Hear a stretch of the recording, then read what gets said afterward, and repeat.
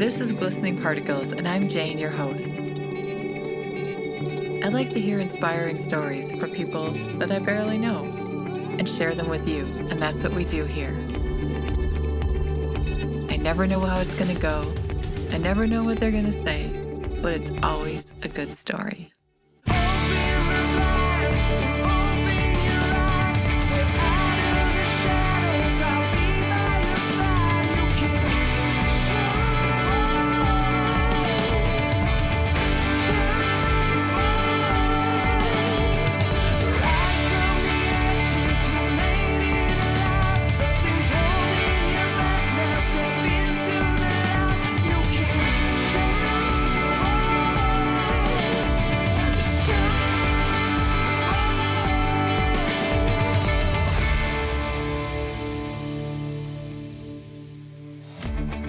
Hey, listeners.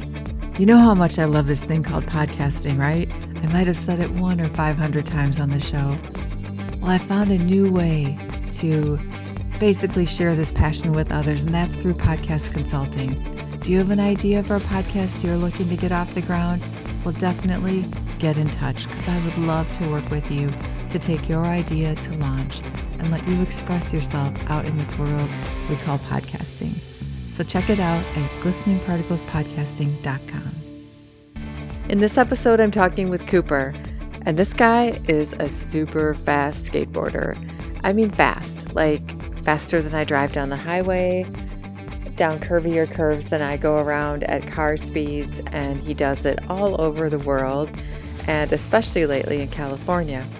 It was especially fun when he said yes. The reason he said yes to talk to me was because he always talks to boarders, and it's fun to talk to somebody who doesn't know anything about it, and that would be me.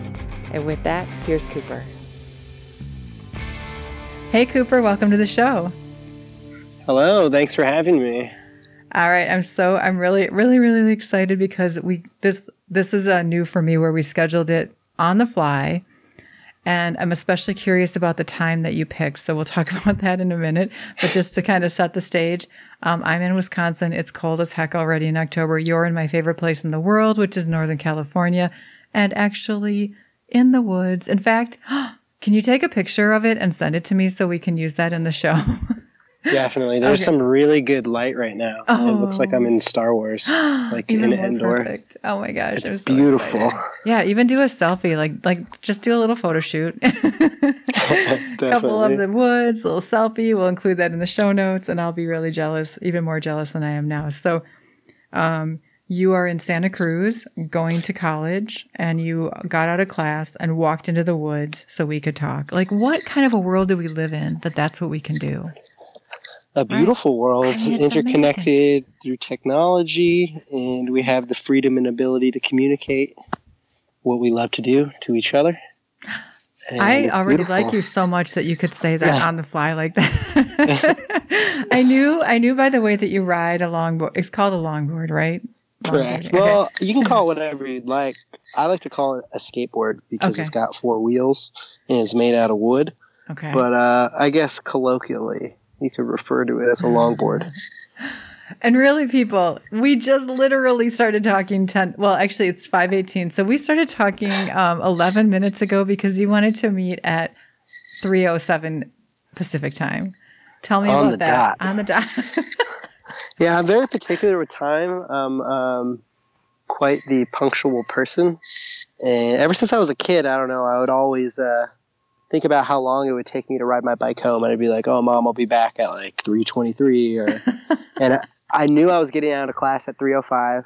Sometimes the teacher goes over a little bit, so I gave 1 extra minute of leeway, and then 1 minute for me to walk out of the classroom and answer the Skype call. So. I am so impressed by that. I don't know if you know how much of a turn on it is to most women when a guy is actually on time. And hopefully I was okay to say. I didn't mean it that way because you're like half my age. But the point is, great trait to have for the ladies. Oh, yeah, most definitely. And it really bothers me because a lot of my friends do not have this punctuality. And some people just don't think about time, and it really bugs me. You know, because we have a limited amount. Yeah, I used to be on time a lot, and then I had kids, and then everything went crazy, and I'm getting better at it. But you're right. Like time is really our most valuable commodity. Mm-hmm. Next to air. Like if we didn't have air, that would be bad. But you know what I mean? It's like when I find myself, over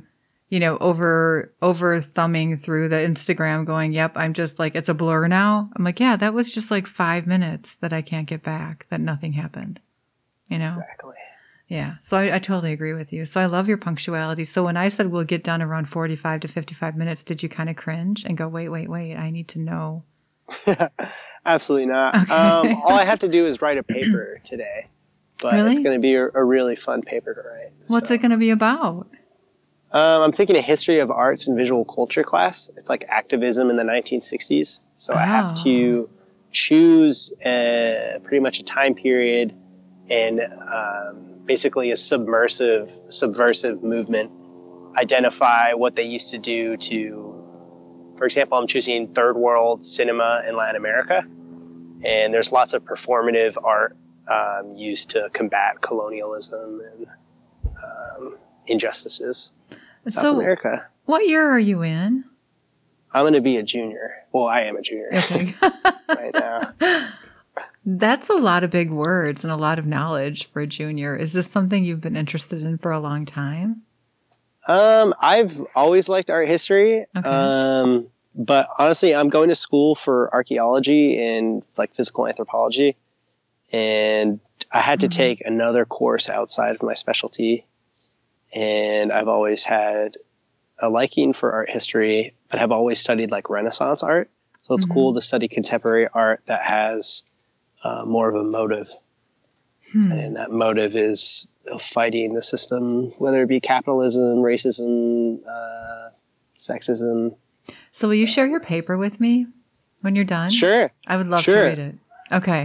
It's honestly not going to be that good. It'll be pretty good because I took this class pass fail. Oh, gotcha. Okay. I have to write another analytical paper for my anthropology class. That'll probably be a lot better, but it's not going to be as interesting because it's analytical. But I will study this paper because I believe you will find it interesting. Well, and I have a friend in South America who would find it, I think, really interesting. So I want to share it with him too.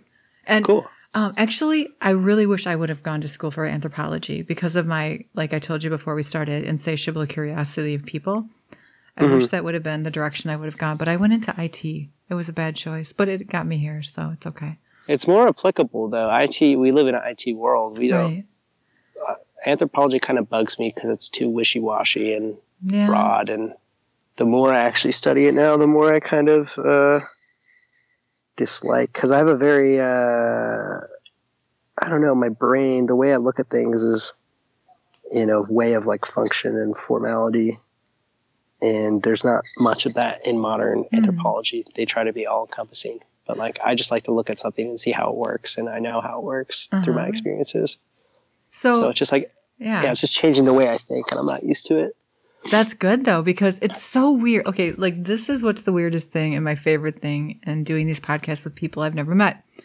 So before you said that, back when you said about art history and it's just an elective class because you're studying anthropology and one other thing that I already forgot. 2 things, right? Anthropology and... I'm just like kind of torn between anthropology, physical anthropology, and archaeology. I haven't declared my major yet, but it's going to be one of those 3.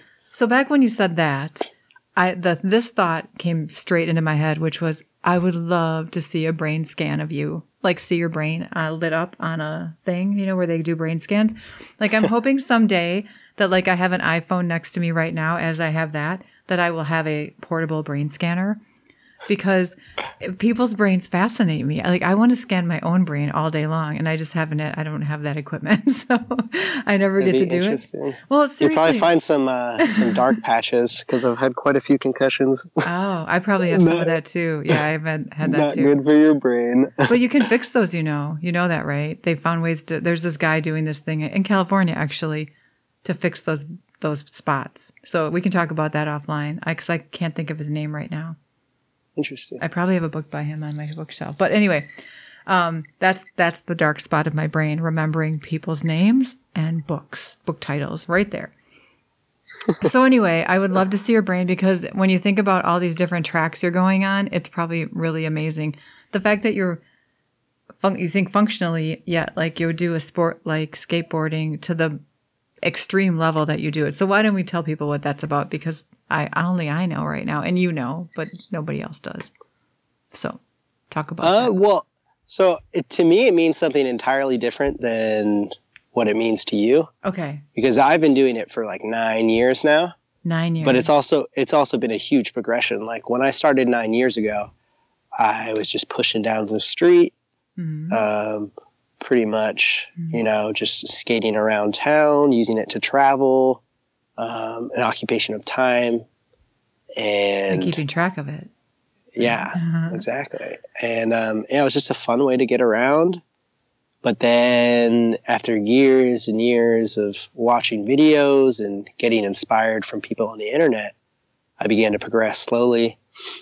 And if I had the ability to show myself a video that I made within the last 3 years to my, 14 through 16-year-old self, I probably wouldn't believe it, because there's no way I'd be able to see or imagine that progression being even possible in my lifetime, given my circumstances of living on the East Coast with no great big hills, and you can't skate all year round because it snows. Mm-hmm. So to me, it's been a really long journey, and your attitude changes toward it the more you know. Like I used to be way more excited about it, I still am obviously excited, but you become jaded with everything as you grow older and you get more used to it. And then you realize that it's a lot smaller than you would ever imagine, and that the industry is tiny, and the accomplishments you do are still important to you, but in the whole grand scheme of the world, they're pretty insignificant. And basically, for someone to see a video of me skate now, they would have no idea about my whole journey and my progression to becoming where I am. It's almost like shock factor. They just like can't believe that there's someone on a skateboard going down a hill that quickly, because they take their own perception of skateboarding, which is it's a toy. And maybe they've tried to skateboard once before, but hit a rock and fell super hard. Right. So everyone takes that and applies it to me if they see a video of me. Basically, the most common thing people comment when videos go viral would be, oh, if he hit one rock, he'd be so dead. And then the second most popular comment would be, how does he stop? And then... Yeah, we're going to talk about those things, right? You're going to talk about those things. Sure, yeah. Okay. Yeah, definitely. Continue. So it's just like from an outside perspective, it looks like an absolutely ludicrous sport, and I'm trying to kill myself, and a lot of people have strong opinions about it. But then also people love it and say that it's super inspiring, and they can't believe this is real, and they're curious as to how we film it, and people, yeah. Okay, so I want to know all those things. I want to know it all. But can I tell you my perspective from where I see them watching you? Sure. Yeah, definitely. Okay, so 2 things from what you said right there. First of all, you talked about going back to your 14-year-old self and showing him the video. And then you said, in the big scheme of the world, you're not doing anything that significant. There's a piece in there, though, that's really, really, really juicy and good, which is what you did to get from A to B is a great lesson. Like that same methodology. Oh, I used the thing that has to do with functional. See, I'm already on your brain wavelength. So you could use that in anything. Like I'm trying to learn how to throw a ball without like whacking it on the ground every time, because I never learned that. And and that same, some of those same techniques or that same philosophy or that same methodology could be applied to learning anything and mastering it, because you basically mastered something. Yes. Right? So, okay. So tell us about those things, how you answer those questions on your Instagram. Like, hey, if he hits a rock, he'll die. I bet you've hit a rock before, right? Definitely. It honestly depends on what kind of rock it is, most importantly. In California, we have lots of sandstone. So these things, there's landslides, and these things that look like rocks fall into the road. But if you're going above 20 miles an hour and you smash into one of them, it'll just explode into a cloud of dust. So most of the rocks on the road you could just truck through. Okay. And then also like harder rocks like granite or quartz, if you're going fast enough, it's not really going to make a difference. And as long as the rock isn't bigger than your fist, you probably won't have an issue. But then if the rock is that big, you'll probably see it coming and you'll avoid it altogether. How fast are you going? How fast are you going down those hills usually? It depends. There's certain types of skating you can do to achieve different types of speed. It also really depends on the hill. The steeper the hill and the straighter it is, the faster you can go. The steeper it is, but more turny it is, you can't just go full speed. You have to basically the same way you've probably driven down a steep road in a car, and sometimes you have to click the car into low gear and you have to use the brakes, because if you try to go full speed through a turn, you'll just lose traction, flip your car over, go off a cliff. Right. We basically, the primary form of slowing down is we drift and slide the board. And so like my favorite, kind of slide-ish to the side, you mean? Like kind of like yeah, that? Basically you kick the board. Like, I don't know if you ever seen a car drift before. And like my drifters. son does that on his motorcycle, I think. Yeah. Okay. Some people do it on motorcycles too. But basically, a hill can be anywhere from 5 miles per hour. And my friends in Canada went 91 miles an hour. Oh my gosh. For the world record. Oh my gosh. But 5 mile an hour skating is so different than 91 mile an hour skating. Because at 91 mile an hour skating, you can only go straight. And you have to maintain a super aerodynamic position. You also have to be wearing like a latex suit to cut away at the wind resistance. Also helps if you have an aerodynamic helmet. But that's like probably the peak. I don't want to skate more than 15 minutes at one time. And then sometimes there's roads that I like that are less than a minute long that just have a couple really fun corners. And those hills you usually just walk back up, you session with your friends. But there's all different types of hills. And then there's even passes out in Switzerland and the Alps that are like 30, 40 minutes long. How can you do that though without like just cramping up? You can just like slide to a stop, dip your face in a waterfall, have a smoke break, have a beer. So you don't actually do it nonstop, skating. Contiguously. I think a couple of my friends have done the whole thing, but it's not worth it because the level of skating, like everyone becomes worse after you're exhausted, And like unless you had legs of steel and you did it every single day, I don't think you'd actually be able to make it down. Yeah, going 90 miles an hour is very limiting on a skateboard. I prefer to go anywhere from 20 to 55 miles an hour. It's a lot more comfortable, and the margin of error is a lot smaller.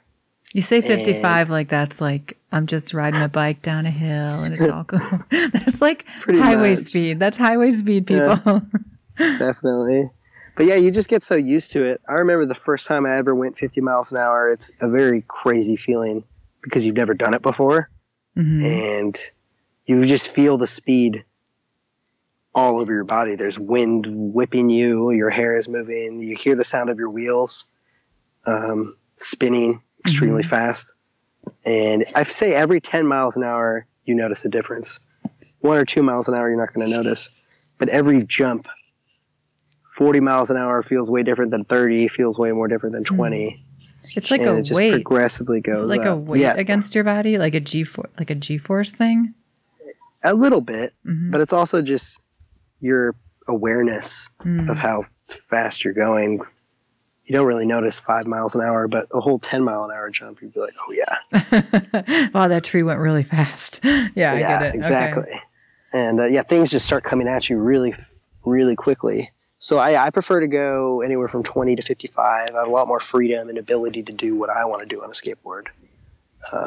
And would that be on straight roads or curvy roads? If I honestly don't like straight roads because it's boring, you just go straight. So if I am skating a straight road, like why not make it 90 miles an hour? Make it more exciting. But yeah, my perfect road is really long, has tons of switchbacks and varying swoops, lots of banking and perfect pavement. And, so you can touch 60 if you want, or you can go as slow as you want. You can do whatever you want. When you're doing this, are you using your hand? Like you're crouched down, right? So that you're really close to the board. You're kind of like one with it. Are you using your hands too? Yeah, there's certain styles of skateboarding. within the last 5 to 8 years, standing up entirely and not using your hands is more difficult because it's just all leg strength. Also looks kind of stylish. Also, the consequence of falling from standing is a lot worse than falling from crouch down. But my favorite way to skate is to get as low as possible, put your hands on the ground, and kind of maneuver the corners using your hands as kind of balancing. And maybe doing a couple stand-up slides. For the most part, my favorite way to skate is with my hands on the ground, doing big, controlled slides. It's so beautiful to watch. I mean, you have so many great videos out there of what you're doing. How do you get those videos? Is this a GoPro situation? Is this what, like, because that's totally what I would do. It's definitely not a GoPro situation.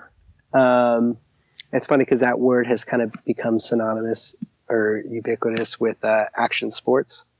GoPros are fun because they're portable, they're durable, they're easy to use, but you kind of sacrifice quality when you're using a camera like that.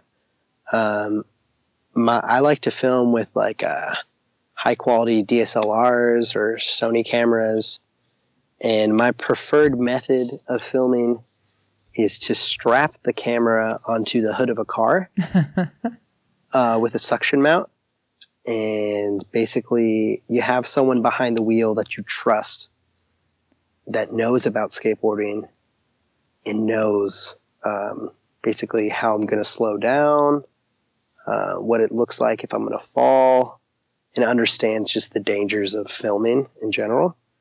And it's a really nice way to film because the car is going the same speed as the skater. So everything else around you blurs, and it gives you, basically you can see the speed for yourself. You feel like you're right there. You do. Yeah, exactly. I mean, it feels like you're almost skating right behind. Right. I almost get a cramp. Like I almost get leg cramps just being watching. Yeah, most people when the videos go viral, they're like, "Oh, the skating's cool," but like props to the filmer for being able to skate with a camera. And 9 times out of 10, it's a camera on a car, and people just assume because there's a skateboarder, they're like, "Oh, there must be a skateboarder filming him." And a couple of my friends actually do hold the camera while skating, and it takes way more skill than doing a follow car. And there's also a lot more danger involved because you're holding a very expensive piece of equipment, right? And you're trying to skateboard as fast as someone showing off for the camera, and you're also trying to make the footage not nauseating. It has to be very still. And so it's really impressive. That's almost insane. Yeah, absolutely ridiculous. I hate doing it. I avoid it at all costs. At least strap it to yourself instead of My friend Tom will do it. He'll put his camera strap on and he'll take pictures, which is a little bit more reasonable because the camera isn't always on. All right. But for example, they make like gimbals or steady cams that you hold with 2 hands that use motors and gyroscopes to like keep the camera steady. And some of my friends film with those going downhill, which are wickedly expensive, really heavy, and they limit your ability to use your arms to balance. So it's kind of like a ludicrous way. Right. If skating wasn't hard enough, you just add this insane element. I know. That's what I was going to say. You're going that fast already. And you know, you want to like survive, and now you're focusing on something that's in your hand that's not moving, you know? Exactly. That's crazy. So follow car, that's a pretty high tech term for that, huh? That's definitely. I love that. It's got a little bit of a like cop element to it too, you know? I hope there's not cops. I hate dealing with cops. So do you ever get in, like, is that just okay to go doing that anywhere on any road, or do they frown upon that, the police and the people? Sorry, one more time? Oh, so like when you're out skating and filming, do you ever get in trouble? I mean, do police ever kind of go? Definitely. Hey? Oh, okay. Way more than I would like to. California is a really liberal state, and you would think that there would be a lot of support for skateboarding, which there is. But my form of skateboarding, you have to take advantage of a public space a road and you basically repurpose it for whatever you're trying to do. Traditional skateboarding used to be in the streets, but then people didn't like it. They didn't want defacement of property. So they built skate parks for people, a nice, safe, enclosed space for you to enjoy skateboarding. Unfortunately, there's nothing like that that exists for us, because to build a road costs millions of dollars, and no one's willing to do it because they're not going to see a return of investment. Right. So I have to go into a public space and do this crazy thing, which makes people either really happy or very angry. And when people see it, they'll sometimes call the police. And it honestly comes down to the temperament of the police officer. Sometimes you'll meet police officers that's, oh, I used to skate back in the day. Like, I can't believe you guys are doing this. This is awesome. Finish up your video. Or sometimes they'll come out and put you in handcuffs. This has happened? Confiscate your board. Oh, yikes. Try to give you an absurd ticket that doesn't exist. And then sometimes it's in between, like, hey, I'm sorry, you guys can't do this here. I'm not going to give you guys a ticket. Just please get out of here and don't let me see you here again. So it's been more than 3 times since you have 3 examples. Oh, I've been dozens. I'd say dozens of times. Okay, when when you are on the roads like that, do you have like a friend at the top and at the bottom, like blocking traffic, or are you actually at the risk of people driving up the road while you're doing that?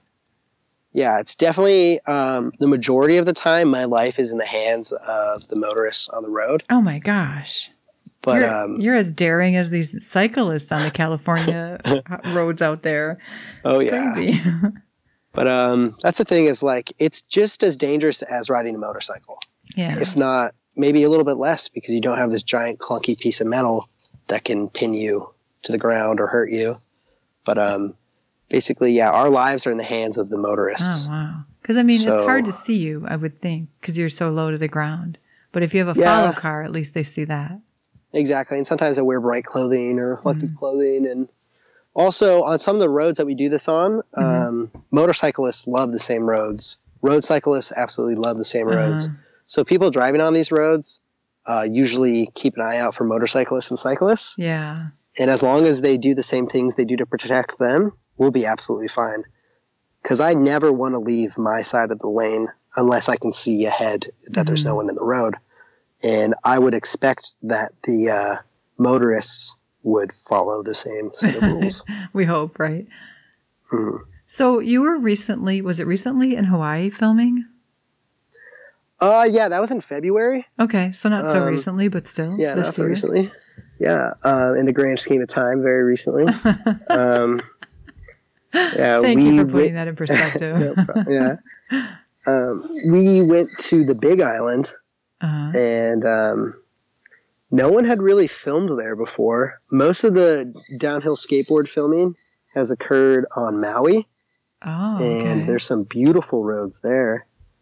And I've never gotten to skate them, but I've watched many videos. And some of the legends of downhill skateboarding have lived on Maui and skated there at one point in time. So I had always wanted to go to Maui.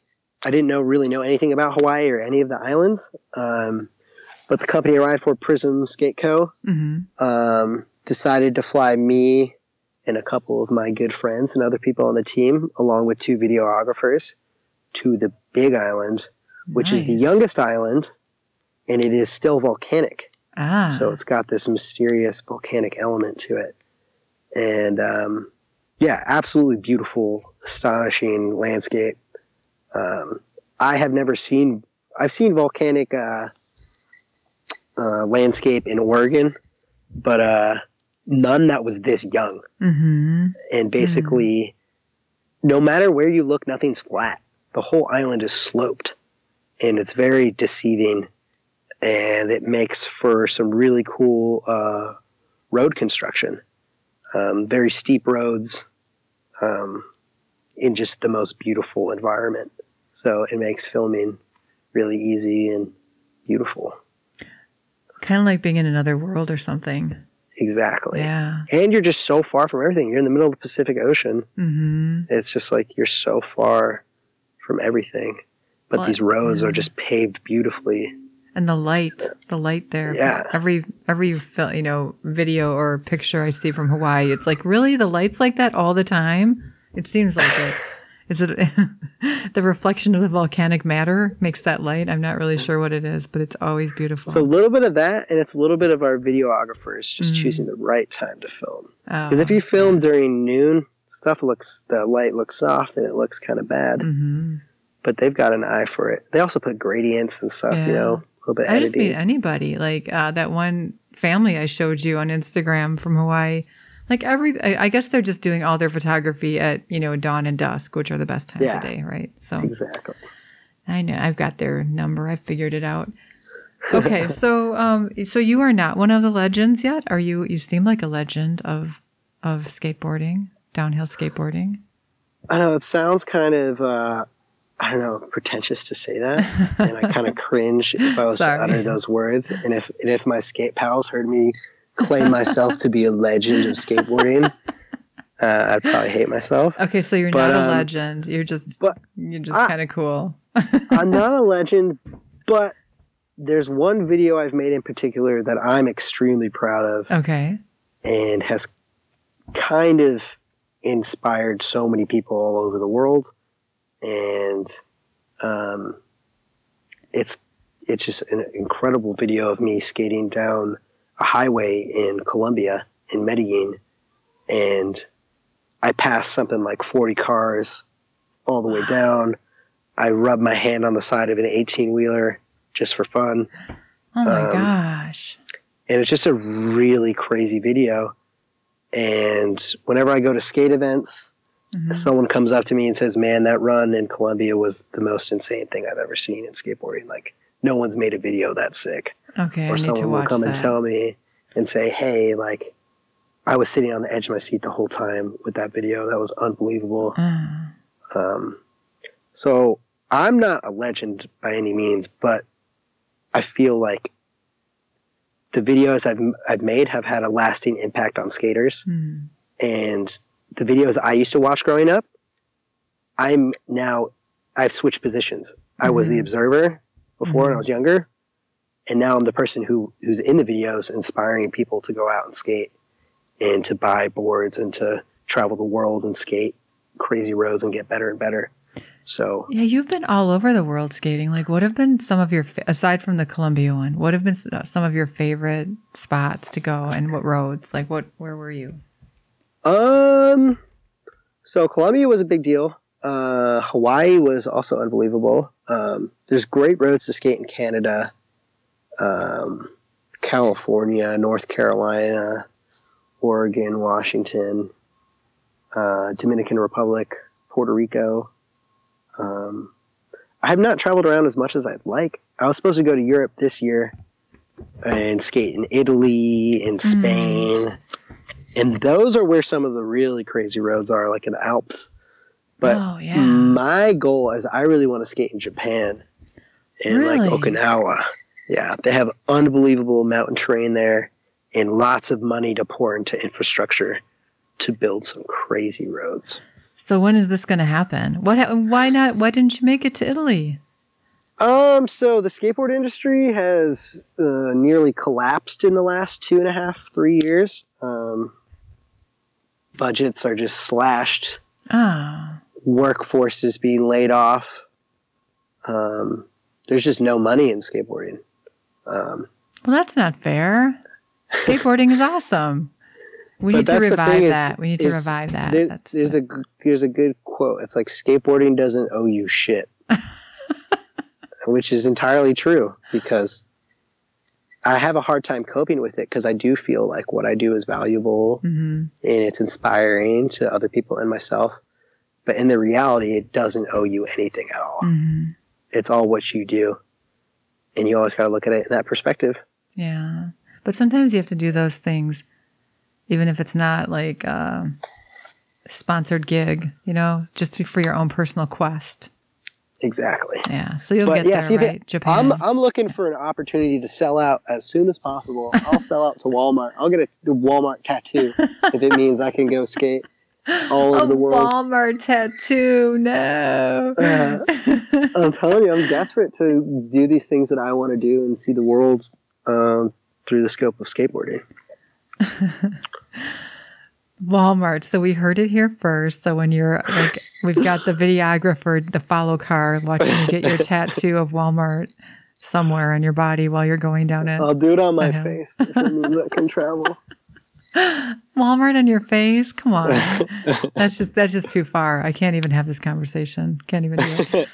So hey, again, back to modern technology. While you were telling that amazing Walmart story, I quick messaged Chani, who's my virtual assistant for the show. She's over in Portugal right now. And nice. She was so excited when this came so fast, so I didn't have time to get in touch with her ahead of time. So I just messaged her and she messaged back. She has 2 questions for you. You ready for them? Yeah. All right. Fire away. First, okay, so she's a super fan of boarders, first of all. So the fact that she's not on this call right now, I think is probably making her a little like, man, how did that not happen? But she wants to know what your first board was. Oh, okay. My first board was from a company called Loaded. Okay. It's probably the biggest longboard company besides Sector 9 when I started skating back in like 2007, 2008, 2009. Mm-hmm. It was a board that's discontinued now. It's called the Loaded Fish, and it was a really goofy board that's actually really terrible. It's shaped like a fish, like a Swedish fish, if you can imagine. Totally. Like kind of oval with like a triangle tail. Yeah. And there's like a foam pad on the tail that like makes the tail better, but it's really just ugly and gross because it's foam. And yeah, I just saw all these videos from Loaded, and those videos got me into skating. And I was like, I have to have a Loaded board. So nice. I bought a Loaded board with Randall trucks and orangutan wheels. And I loved that thing. I skated so much. That's the board I learned how to slide on. That was her next question. See, she actually, I think, is a skateboarder as well. So, she asked if you do longboard sliding. Definitely. And if you've also worked on tricks and longboard dancing. I saw a video of a girl, like a young girl, like teenage girl, longboard dancing for miles. It seemed like just like, eating an ice cream or something like that, dancing on her longboard through a crowd. Definitely. I started longboard dancing. You started it? Like you invented it? No. Oh. No, that's how I started in longboarding. Okay. I was watching all these videos, Loaded primarily focused. What was good about Loaded is that their videos they made it look like anyone could do it. Mm-hmm. The videos I make now are not like that. People are like, oh, that's terrifying. I'm never going to do that. So they made videos that just made skating or longboarding look really fun and accessible and easy. And so I started doing like longboard dancing, pushing around.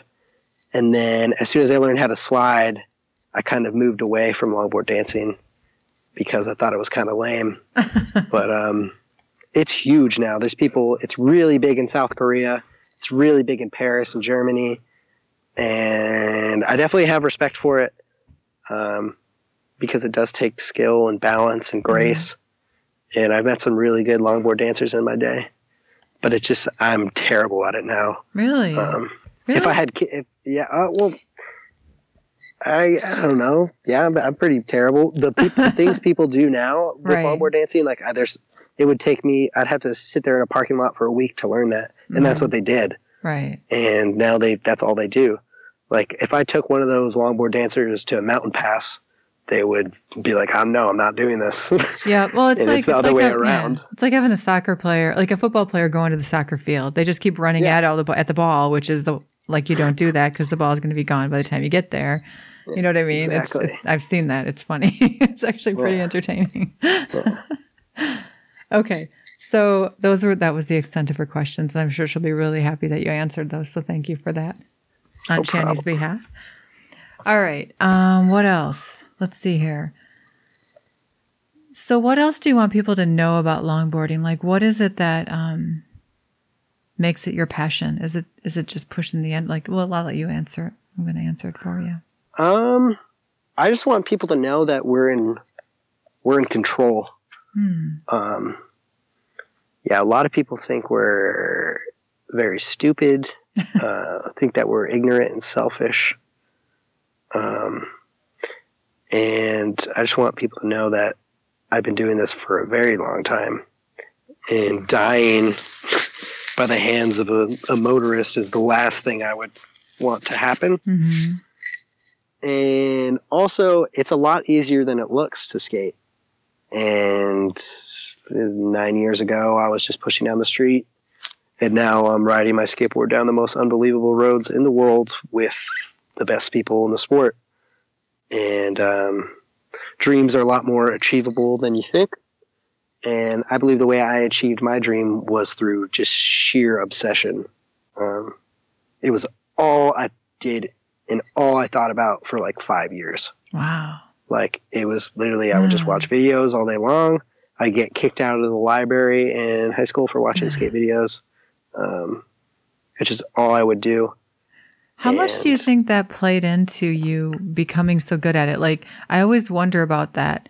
Okay, so I think the videos really help create the muscle memory or the brain, like the brain pathways. Mm-hmm. It's kind of like forced visualization. Yes. Yeah, I would just watch videos. I guess I emulated my style off the one skater in particular named Everin Ozan. Mm-hmm. I would watch his videos, and the way he skated, I was like, man, that's absolutely insane. At first, I was like, I'm never going to be able to skate like that. But then it stayed in my mind kind of subconsciously. And then as I got better and better and better, I found he skates like that, not only because that's a style, but it's just a good way to skate. And then you kind of figure it out for yourself, how much you should slide in a corner, how to take a good line. But the most influential in building part of my skateboarding happened from me just skating with professionals. Like, when I first moved to California, I was dog shit at skating in comparison to now. And it really changed when I was able to skate down a hill and first person account see the way someone actually skates. And then it kind of rubs off on you, and you want to skate. You try to keep up with them, so you try to go faster. And you're like, oh, I want to keep watching them skate. And it's nice when you skate behind someone because you see where they slide, and you're like, oh, I need to slide there. And especially if someone has skated the road dozens of times, they know it way better than you do. Oh, for sure. And then you learn how to do it. It's like following someone down a ski mountain that knows how to navigate it really well. Well, that's what I was going to say. Unfortunately, specifically because of the road situation, skateboarding doesn't get the same credibility as like surfing or skiing, because you know what I mean? And that doesn't seem fair because it's just as challenging of a sport. Yeah, it's not even swept under the rug because no one even knows. No one's doing the sweeping. It's just really underground, extremely underground sport. Like, everyone around me on campus right now probably has no idea what it is. Maybe they've seen one video. Really? But for the most part, people just have no idea what it is. Like, people see people pushing longboards down the street or see people doing kickflips in a skate park, but they never like, oh, people bomb down mountain roads and do slides. And, people just have no idea about it. It used to be in the X Games in 1998 to 2001. But that was just a matter of connections. The best downhill skateboarder at the time, his father worked for NBC, and he was like a bigwig and was able to get downhill skateboarding featured in the X Games. But then people just weren't good. It was boring to watch. The race courses were terrible. Level skill wasn't there. So it kind of died out. And then in 2005 kind of picked up again in Europe, all over the world. Then it kind of died out again. 2010, huge boom of industry, way more skaters, way more money, opportunity. But then now, 5 years later, it's crashing. And it's way less races all over the world, way less events, way less money. I think we need to create a movement. We need to create a movement. Skateboarders should have their place too. So I think we should get them in the Olympics. What do you think about that? I've heard rumors. They have luge. Why can't they have skateboarders? Yeah. There's rumors that Olympic organizers have been talking to some of the higher up racers in the sport. Because the next Summer Olympics Games is in Los Angeles. Oh, and there's some of the best roads to skate in Malibu. Right. But I really doubt it's going to happen because the logistics required for that is absolutely insane. And skiing has been around for probably like 100 years. Mm-hmm. And there's just so much that exists that supports its ability to be in the Olympics. This sport, just not so much. Our racing federation, the IDF, it's great, but it's just like, it is so small compared to like another extreme sport, like mountain biking, like downhill mountain biking racing. There's so much money in it. There's tons of sponsors. There's events all over the world. It's kind of like that with downhill skating, but it's just way smaller. And I just don't think they could do it on an Olympic scale. It's kind of one of those things that's harder to watch. You know what I mean? Because you know what I mean? It's hard to like get an audience or spectators to watch it. But it's like in my perfect world, if I designed the course, it would be way exciting to watch. People would be hooked. It'd be just like NASCAR, or I don't know if you ever watch like MotoGP. Yeah. It's like racing is almost identical to MotoGP, other than the fact that we don't have like engines and are going 200 miles an hour. But the tactics used and the general appearance and excitement rivals MotoGP. Can you do it in a fixed space like that though? Or do you have to have a really long, like mile or longer hill? It just depends. I don't know. My perfect course would probably be 1.5 to 3 miles long. Okay. So that's where it's hard to like get spectators around that entire. Yeah, I guess it'd be pretty hard because they'd have to build a stadium for it. Right. You know? Yeah. It needs to happen though. I think, it's going to be out there. We'll just keep like backbraining it until the ideas come forward. Exactly. So was there someone when you were learning, like a specific person that kind of took you under their wing and taught you things? Yeah. When I was living on the East Coast, there's a very small Rhode Island manufacturer called Clutch Skateboards. So a little bit confusing. It's called Soda Factory as a whole. Okay. And it's kind of like 3 little sub companies. Clutch, which makes downhill boards, Candy Spanks, which makes cruiser boards, and Aerotica, which makes like fancy composite carbon fiber hemp bamboo boards that are either cruisers or downhill. And this is on the East Coast. It sounds really California. Yeah. It's based out of Bristol, Rhode Island. This guy named Russ Owen would make these beautiful skateboards, and he had these riders who rode for him that lived in Rhode Island. Their names are Max Dubler, Alex Newton, and Jeremy Ross. And when I had first started skating, they were in some of the videos that I was watching, and then I learned like, oh my God, they're from Rhode Island. Like, no way. So then I would kind of like, I met them once super randomly just on the street, and I like fanboyed them super hard. And Alex Newton kind of would pick me up from my house in his crusty Volvo. He'd be like chain smoking cigarettes. And you were how old at this point? I was like 15. And then he would like make me smoke weed. He'd be like, all right, we're gonna go skate. And I was like, okay. And we'd go skate these hills all over Providence and just be in really sketchy places doing sketchy things. And he never wore a helmet unless he was going really fast. So he was kind of a bad influence, but I always wore my helmet because I knew it was dumb not to. I'm proud. As a mom, I'm proud. Good job. Yeah. He was really good at skating at the time. Like, he was probably one of the best skaters in the country at that very specific time in like 2010, 2011. And so I was just able to hang out with him and skate with him. And he would never teach me anything because he was just super jaded. He's like the epitome of just a skateboarder, you know, just like doing it. And he's just really good at being an asshole. And like if I asked him a question, he would be like, just shut up and do it. And so like, it's not like he took me under the wing and mentored. I would just kind of watch him skate and figure it out. And we would have a lot of fun together. And so, yeah, those guys kind of like got me into skating. And then I went to a skateboard event in Boston. They have these things on the East Coast and everywhere called slide jams. Okay. Where everyone will just meet at a hill and you just skate for a couple hours, and maybe there'll be a judge and be like, oh, this person gets first place because they were throwing down the hardest, you know? Mm-hmm. And I went to a slide jam, met this guy named Dane Weber, became friends with him, skated with him quite a bit. And then he got a job offer from that company that sold me my first longboard, and he went and worked for them. And then when he was living in California, he was like, you have to come visit me. You can stay on my couch. I'll take you out to all the crazy hills. So then I went and visited and absolutely fell in love with California and Malibu and just got destroyed on all the roads because I'd never skated a mountain road like that before. So he kind of like ushered me into the downhill scene. And then I went back to the East Coast and was kind of driven crazy because all the hills I skated, I would have to walk up. Mm-hmm. And it was just like, man, I need to get out to California.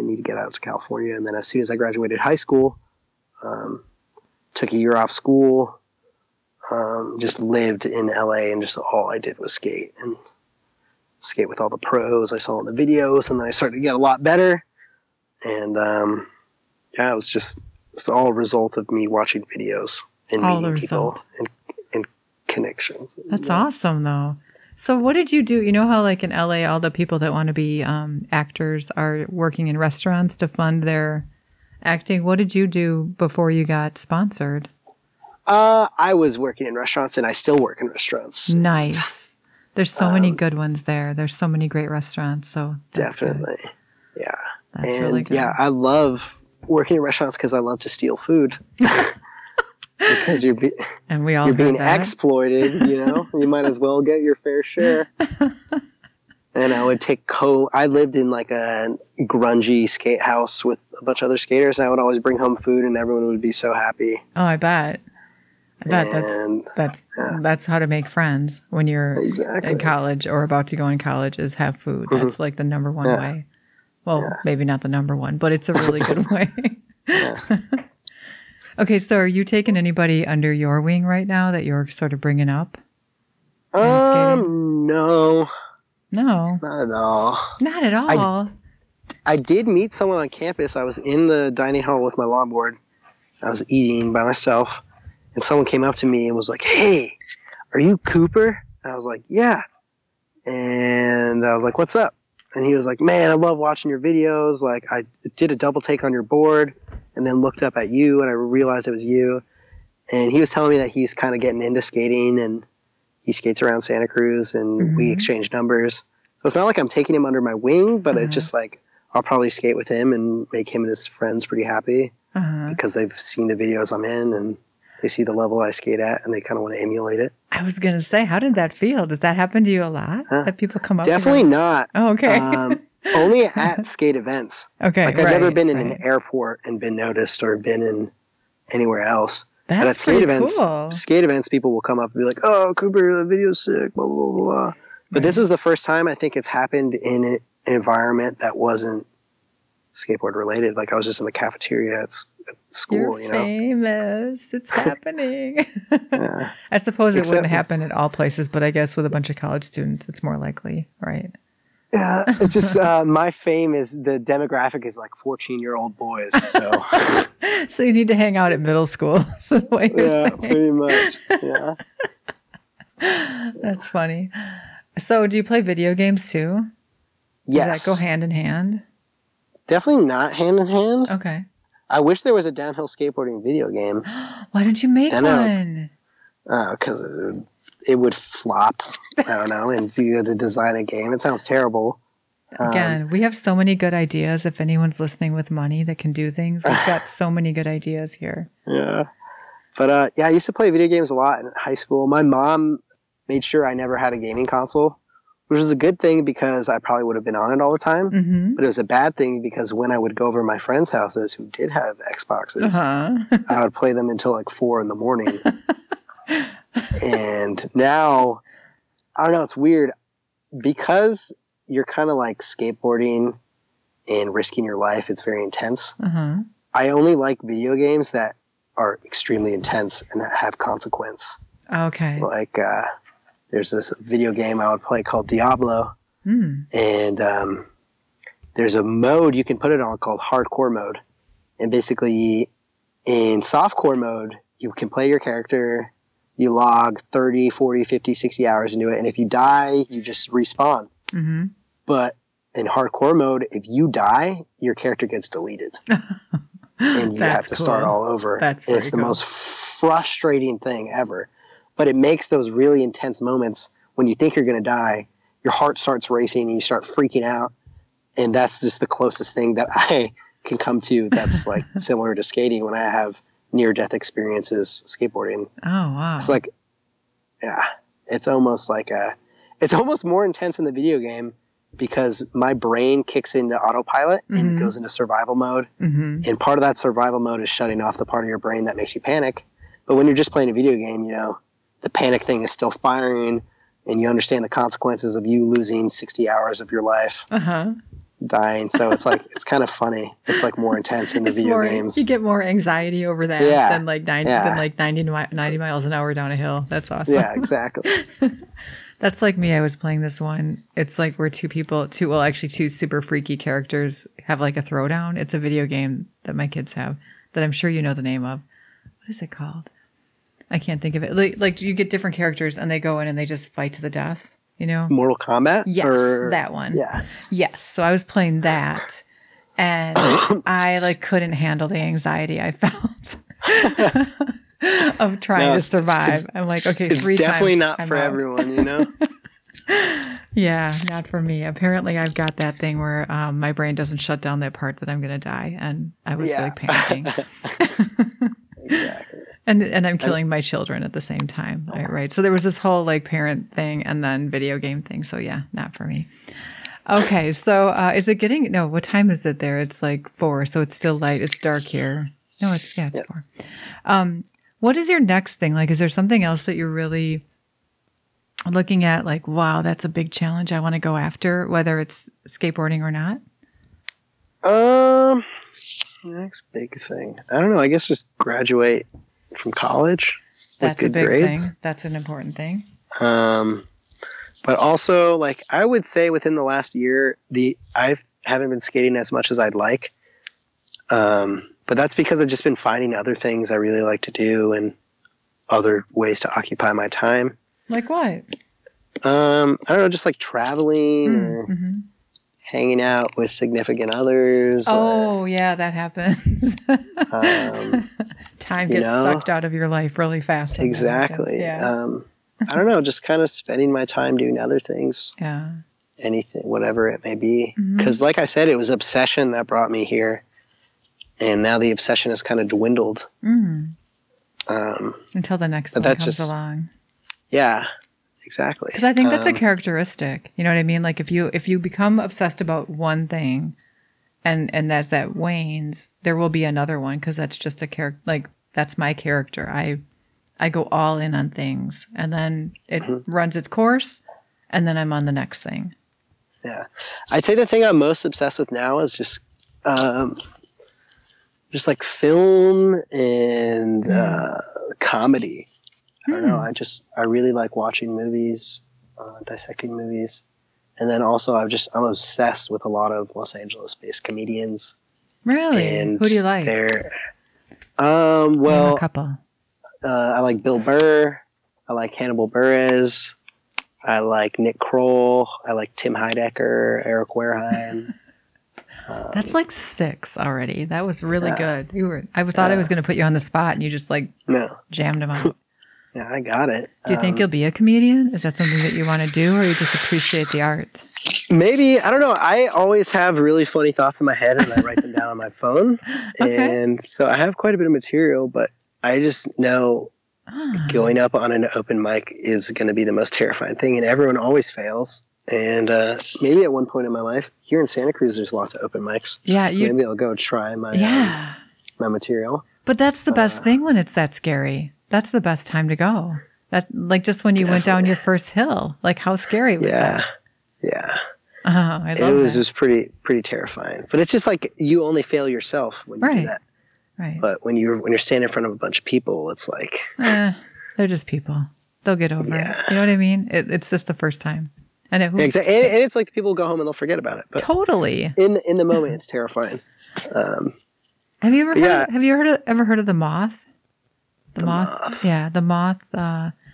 You'll have to Google it. Okay, so it's this thing, I think it's by NPR, where you can go, they have these challenges. Basically, they schedule them all over the country, and it's in bigger cities, and you go there and you have a 5-minute thing you go up and say on the theme, whatever the theme is of that night. And I've never done it, but I heard about it and I want to do it. But anyway, I've listened to a few of them. They have like a podcast site and all that too. And you should check it out because it can be really funny. You can do it, the theme, whatever it is, with humor. And what's cool about it is that you get to practice it really hard before you go in, and you are limited to that time. But you can get your whole timing down so well, and people just quietly, they listen. It's not like you're going to have hecklers or something like that. It might be a way to break the ice. Yeah. Yeah, perhaps. I want to see it happen. It'll be awesome. Maybe they'll have a theme of extreme sports. Imagine that, right? That would be great. Yeah. So it's pretty cool. But it's a great way to practice. So I'm excited, though, to see this next thing when you bust through the fear of standing up for doing your comedy, wherever that is. Maybe. I don't know. I also feel like maybe I'm more interested in comedy writing. Oh, that's good, too. Yeah. That's good stuff. Because I have kind of good improvisational skills. But also, like, I feel like if someone came to me with a concept, I'd be able to fill the blanks really well. And I think I pride myself in that ability. So I think comedy writing is more what I'm interested in. That sounds fun. Yeah, stuff like that. But then also, I guess a skate-related goal would be just to get more people into skateboarding. Yeah. Like, it would be awesome if it was as normalized as when I used to take ski lessons when I was younger. I wish I could do that. I wish I could teach kids how to skateboard. You can. In a safe environment. You can. Yeah, I can, but it's just not in a safe environment. Right. Not that's the true. way that I envision it. But it's cool that you have that out there because even saying that out loud, makes people think about, hey, we should do more of this, or we should check this out or learn this. I hope it comes back. I hope the pendulum swings back the other way for skateboarding. Oh, it definitely will. But it's not looking promising right now. Yeah. Too many Chinese manufacturers and distributors cutting away at our profit margins, you know. But you know what's so important? Money controls everything. Yeah. But still, you want the craft, like the master crafted skateboards that are done beautifully, just exactly. So that's what they need. That's what they're really good at reverse engineering, though. It's scary. Oh. Yeah, it's comparable now. At least boards and trucks are comparable. Wheels are getting there. Urethane chemistry is really hard to explore and understand because urethane is in everything.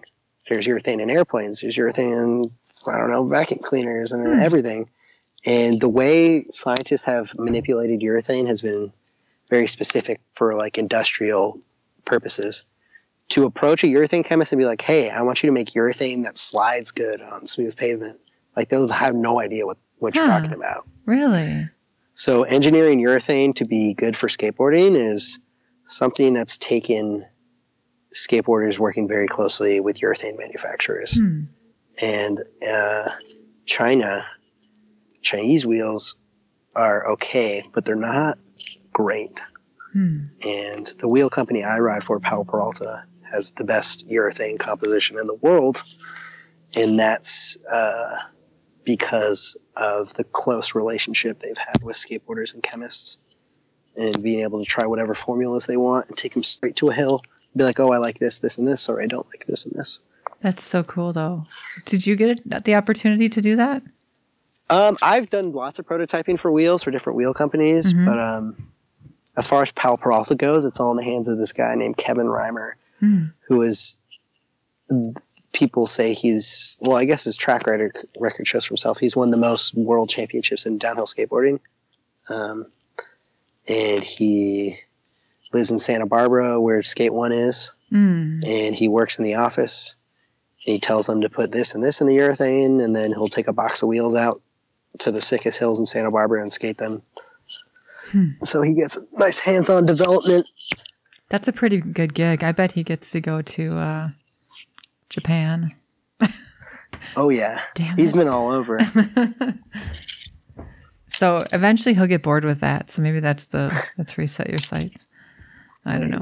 You'll do it, though. It's so cool talking to you, though, and hearing about all this, because it's so far out of what I've ever heard anything about. And you said that, right? When I reached out to you, you're like, oh, it's fun to talk to somebody who doesn't know anything about it, because it's like a whole different perspective. Exactly. But I really, really want the listeners to check out your videos, because they're just mind-boggling. Like, I see you doing that, and I can feel the speed of it watching the videos. And I think, I have to, it's almost like playing Mortal Kombat. I'm like, oh my God, I'm going to crash. So actually, I was watching the one you sent me today. And at the very first part that I watched of it, I don't know if that was you or not, actually, because I was watching it really quick. They hit the car. That's not how you normally stop, right? Yeah, that was Liam. He didn't slide enough and slid out and just bumped into the back of a parked car. And we were all there, so we all started laughing. It's the perfect intro for the video. It is. Because it's all this glorious, big scenes as the video is coming together. And all of a sudden you see him going down the hill and then biff right into this car. Yeah. And he got right up. It didn't look like it hurt him, but that's not how you stop. Because you said people ask that. How do you stop when you're going that fast? Yeah, it's just you have to drift the skateboard. You got to kick it sideways, and the urethane starts grabbing the pavement and sliding. You can also put your foot on the ground. People call that foot braking. Or if you're going above 30 miles an hour, if you just put your arms up and catch more wind, it slows you down, but it's not going to stop you. Okay. So there's ways to control your speed, and there's ways to get rid of all your speed. Depends on what you're comfortable with, or I think sliding's the most effective and coolest looking, and it's the most fun to do. So that's what I like to do. But there's been situations where I don't have any room to slide. There's a skater on either side of me, and there's a car in the wrong lane, and there's, a wet patch. So in a very split decision, you put your foot on the ground really hard and you slow down instead of sliding or maneuvering, So when you're one last question, and then I'm going to let you go, because I know we've been talking forever and you're still out in the woods. So how, so let's say, every time, what % of the times that you go out do you have a crash? I'd say nowadays, 1%. Nice. That's good to hear, because you're going fast a lot. But when I was going fast and learning how to go fast, I would fall 25 to 30% of the time. And it was bad.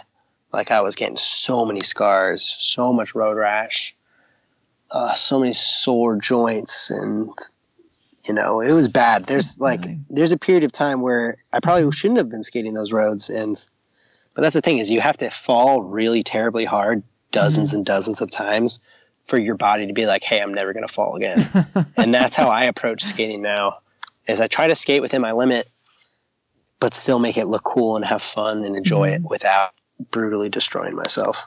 Yeah, because road rash hurts, and it takes forever to heal. Definitely. And I've seen my friends rupture their kidneys, break their ribs, almost sever their legs, get run over by cars, have to be airlifted out, almost die. And there has been downhill skaters that have died all over the world. And it happens, but not as often as these people would like to think, because it looks ludicrously dangerous. And it's often just a really terrible set of consequences that leads to people getting very seriously injured. Because when you get to the level you're at, you're so self-aware that it's got to be a complete freak accident for it to happen. Exactly. Yeah. Exactly. So I'm looking forward to coming out and visiting you on campus. I'm thinking I'll be out next week because I'll have had enough of winter here by then. So that's my plan. I hope they're okay with that. I know we just met and everything, but... No, I'd love to meet you. That'd be awesome. Meanwhile, while I go try to figure out how to fund that trip, how about if you tell people where they can find you so they can go look up all your cool videos and everything? Awesome. Well, I guess my primary source would be my Instagram, which would be at F_Cooper_D.